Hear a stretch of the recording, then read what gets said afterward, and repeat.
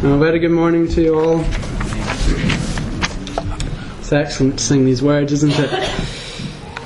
Now, the question which we are looking at today is a most sensitive one, and I hope that I will not come across as cold or glib in any way. As a church, we have dealt with sufferings recently, and I'm sure we're all aware. But we all go through sufferings, and I'm not going to deny sufferings. I'm not going to stand up here and say that sufferings aren't really as bad as you might think, for that's not how the Bible deals with this topic. There is a present evil in this world today of sufferings, and it is very real. And everyone will go through suffering at some point in their life, and if you haven't done yet, then, well, you probably will do. I also understand that it is very different to look onto an issue like this than to actually experience it. You know, I could stand up here today and give an explanation of suffering and of why people suffer and of what you should be doing in suffering, but it'd be very different than to speak experientially. And I must confess, I am young and I have not experienced suffering as many people here have. But I present Scripture. And you know, in the Holy Scripture we have both. We have an explanation of suffering, but also an example of a man who suffered greatly. And I present the words of Christ. And He is one who is able to sympathise with our weaknesses, because He suffered as we have suffered and even greater. So I'd like to turn to Genesis 3.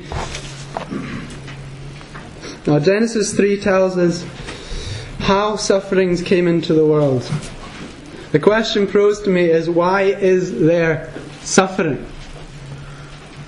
And now this is explained very well, for it says, in the beginning, God created the heavens and the earth. Now, when He created this, it was good. There was nothing wrong with the heavens and the earth. There was no sin, and so there was no suffering. However, as a result of man's sin and rebellion against God, because man said to the Lord, I do not want you to reign over me, I want to be my own God. When man took of the fruit, he rejected God. And man fell.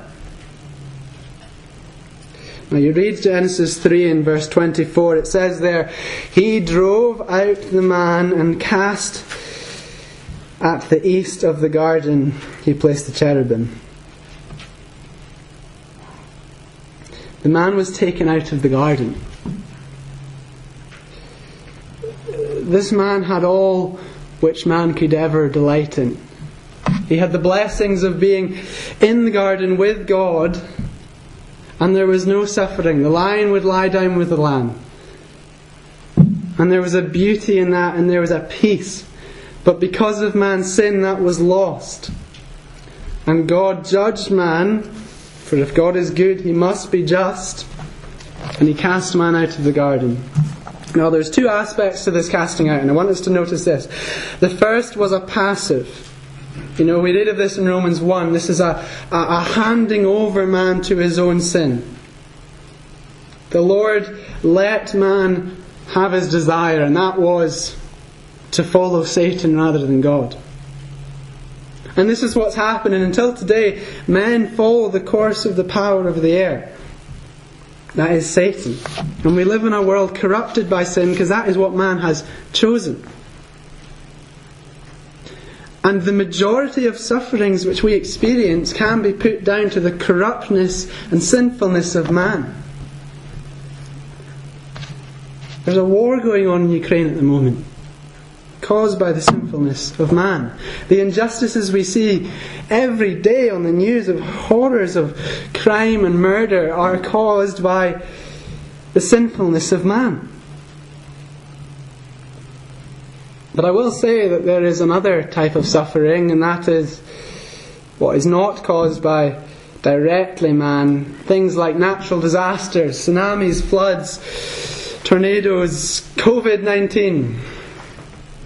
Dare I say the word? But this is all part of God's active judgment on sin. For God also sent a curse, we read of Genesis 3. And He sent a curse on the world, and the world is now corrupt, and it's not as it once was. The world we live in today is not what God intended it to be. It is as it is as a result of sin. Now I can give you that. I've really answered the question there, why is there suffering? But I feel something of more use to us would be if we turn to a book called Job. Now turn to Job with me, Job chapter 1.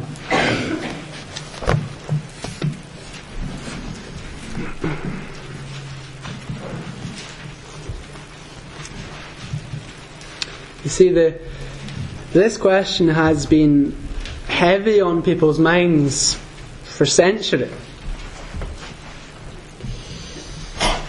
Many would use this as a claim to believe there cannot be a God.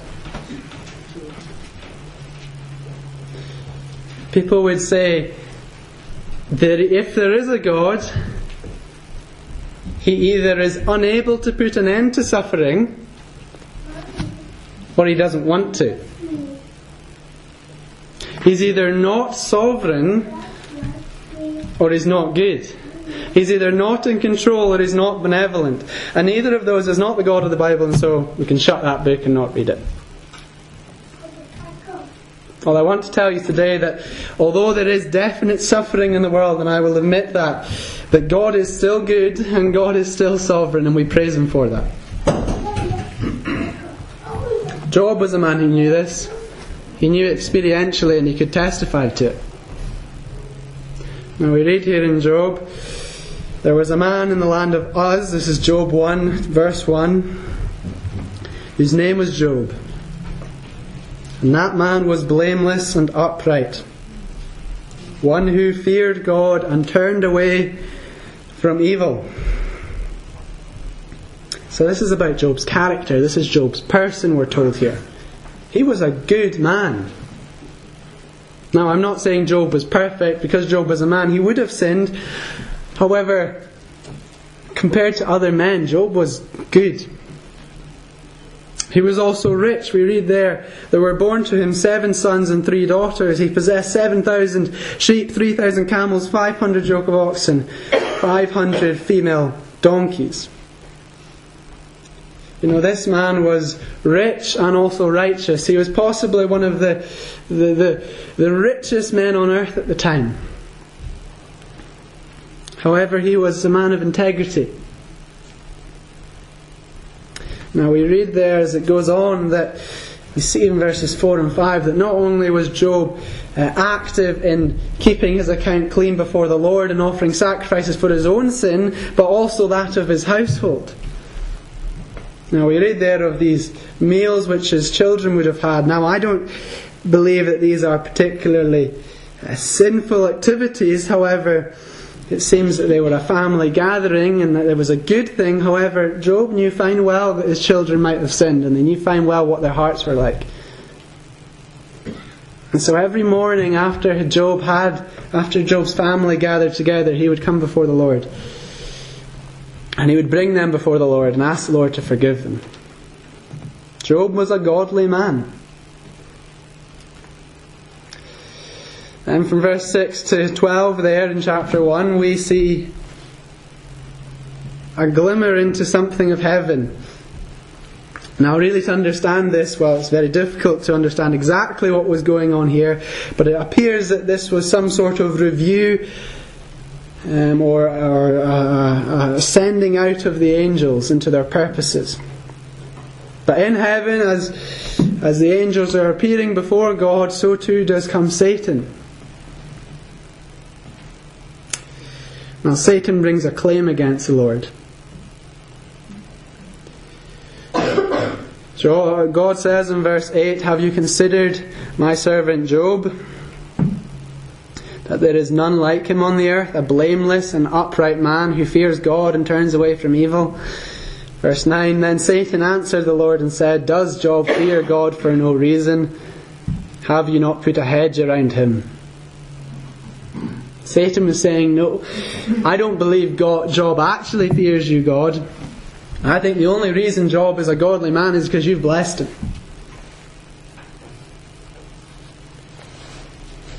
And it was Satan's purpose to destroy the faith of Job. He thought he could do it. He thought he had the ability to. And it's still his purpose today.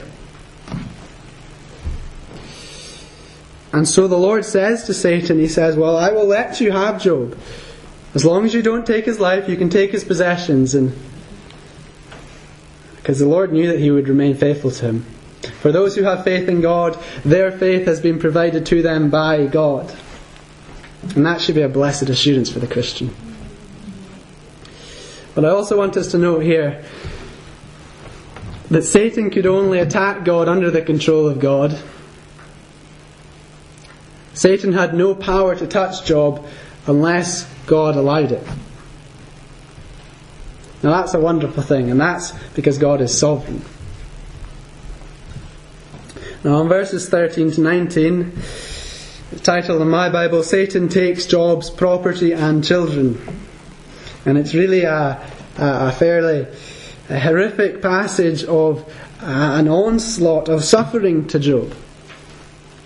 All his livestock are taken. Everything which his riches were in were removed. His servants who were looking after them were destroyed, and his children were also killed.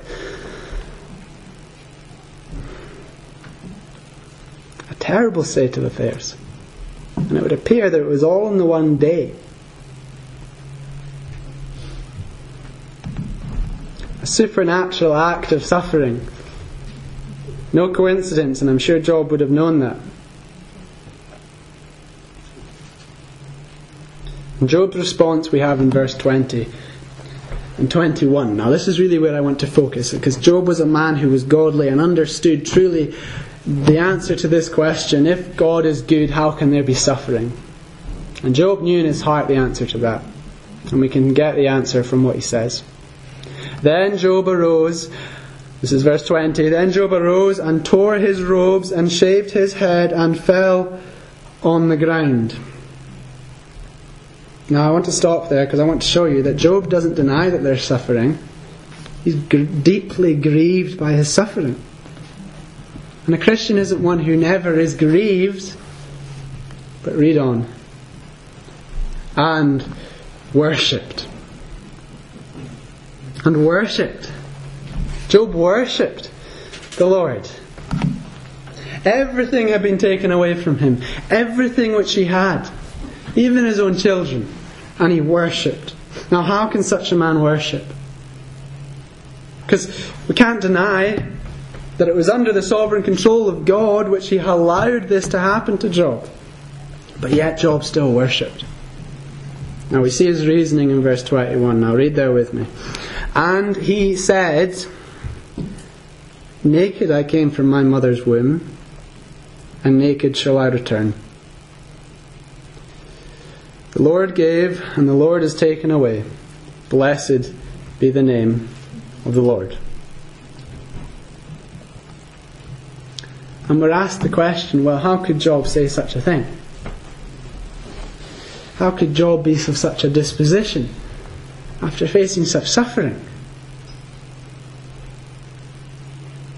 Well, I tell you, it's because he realised that he came into this world with nothing. Everything he received in the world was by God's grace, and so God had every right to take that all away from him. Now that might sound shocking, but the truth is that we deserve nothing from God. Now this is the vital truth in understanding suffering. This is how Job could worship God, even in his suffering. He knew that, well, I'm entitled to nothing from God. I am a sinful man with the rest of mankind. And so God does not have to give anything to me, but I will worship God, and He has blessed me. And even though He's taken that away, He still deserves to be worshipped. You see, the reason we have such a question is this, of how could a good God possibly allow suffering? Well, it's that in asking that question, we have a preconceived misconception in our mind where we believe that we are entitled to blessing. Entitled to blessing from God. And you know, Satan has deceived us to believe, and we look to the world and see suffering and we say, how could God do such a thing to us? As if we were deserving to be blessed. You know, the Bible says something very different. Paul in the Epistle to the Romans writes, "For the wages of sin is death." Now the Bible is clear that all have sinned. And so by default, if the wages of sin is death, then all men deserve to die. Now that death is speaking of eternal suffering.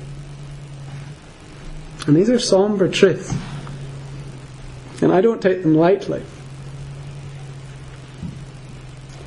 But the reality is that because we sin, we deserve suffering. Eternal suffering.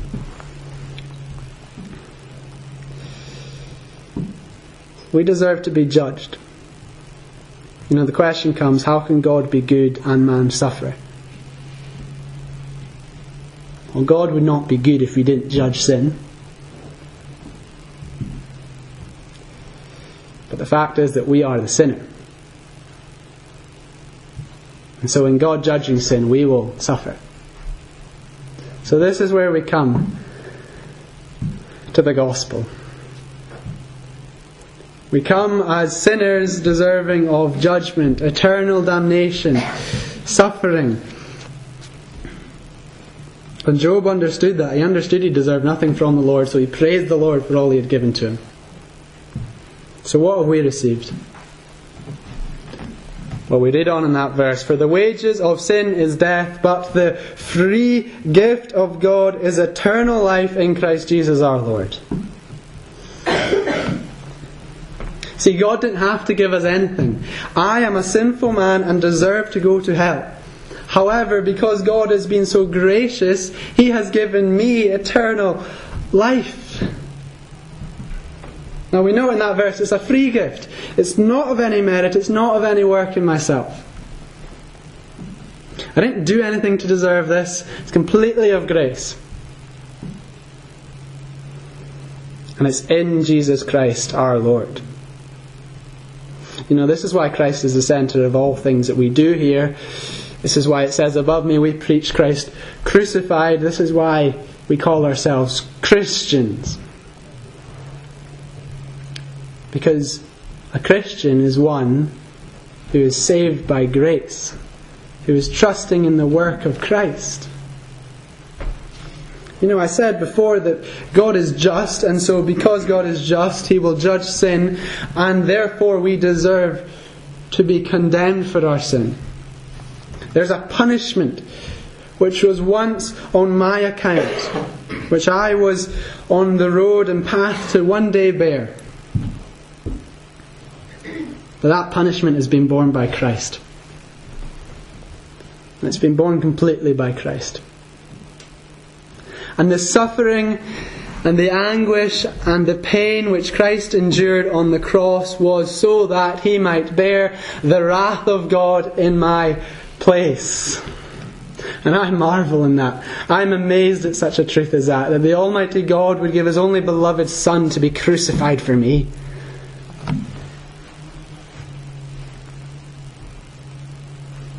The question is not why would God allow suffering. The question is why would God send Christ to suffer for me? How could Christ die in my place? I deserve suffering, but I have received eternal life. And if you haven't put your trust in Christ, if you're not a Christian this morning, well, you can also have eternal life. For God so loved the world that He gave His only Son, that whoever believes in Him should not perish, should not suffer, should not receive what they deserve, but have eternal life. eternal life. And so I pose you another question. Although I deserve suffering, how could God put Christ in my place to suffer? And this is what we marvel at as Christians. This is what we wonder at, that Christ has borne our pain and borne our judgment in our place. That He has risen again, proving that He has completed the work for our justification.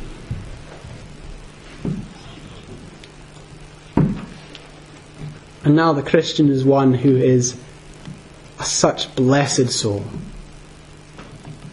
To be righteous, to be perfect, to be redeemed, to be justified, to be sanctified, that a propitiation has been made, that they are bought out of the pit and that they are now a child of God. A child of God.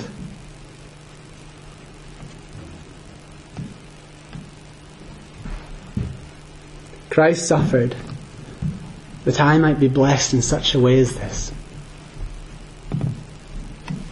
And so I will say, as Job said there, blessed be the name of the Lord. And I can say that through any suffering. No, I'm not saying it's easy to. But the Christian can say, blessed be the name of the Lord. For He is one who has been redeemed by the blood of Christ. And His eternal salvation is secure. So no matter what grieves and trials us in this earth, it is a short and small weight compared to the weight of glory.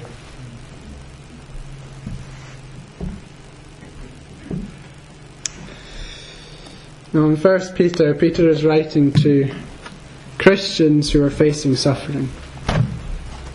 Turn there to 1 Peter 1.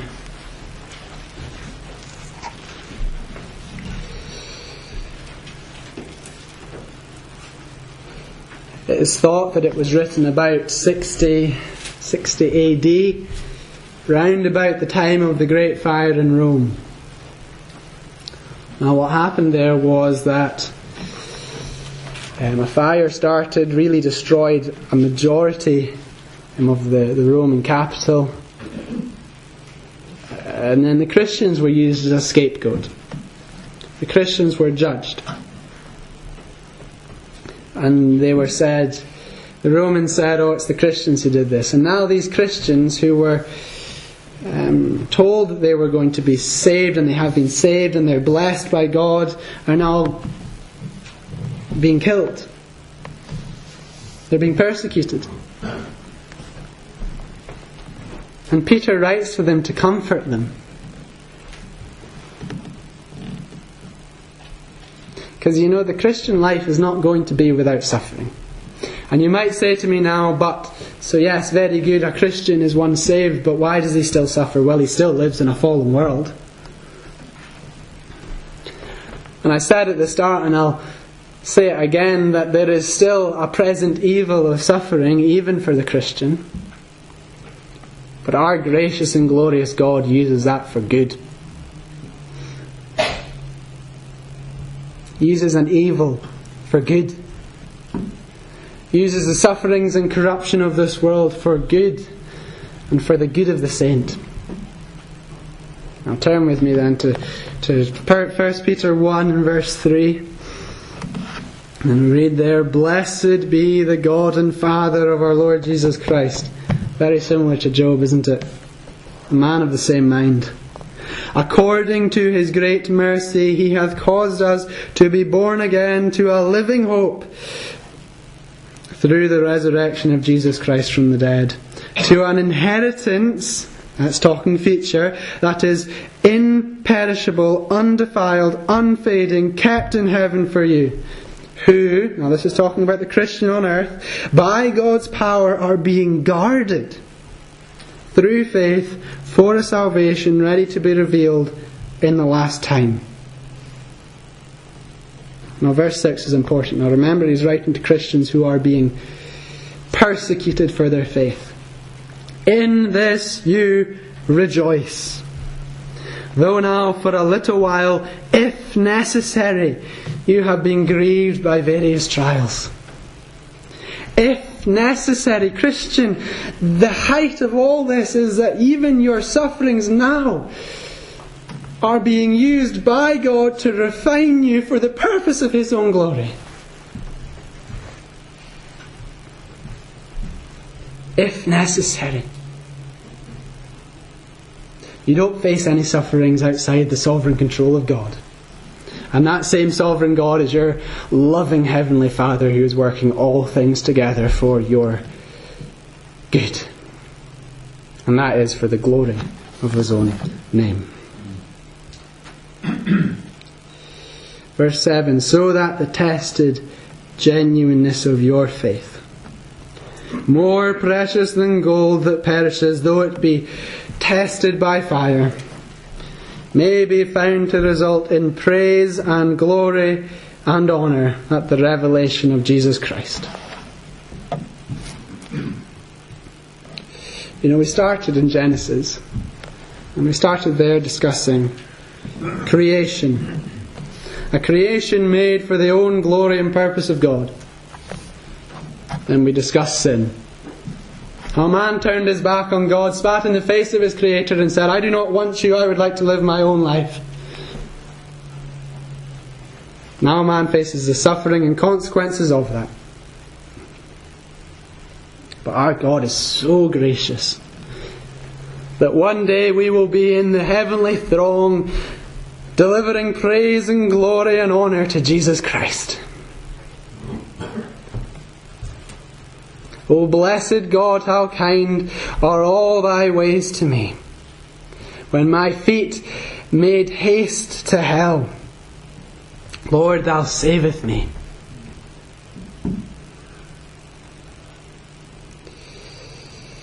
And so we finish. And we can say with Job, blessed be the God and Father of our Lord Jesus Christ.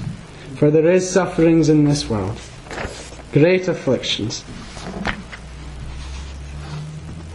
And the Christian is not exempt from that. But although God did not have to, He has been gracious. And I glory in the fact today that I have not received what I deserved. For He who was rich was made poor, that I through His poverty might become rich. That is, Christ took on my suffering and my judgment, that I might take on His righteousness and perfection, that I might be called a child of God. Now let's pray together.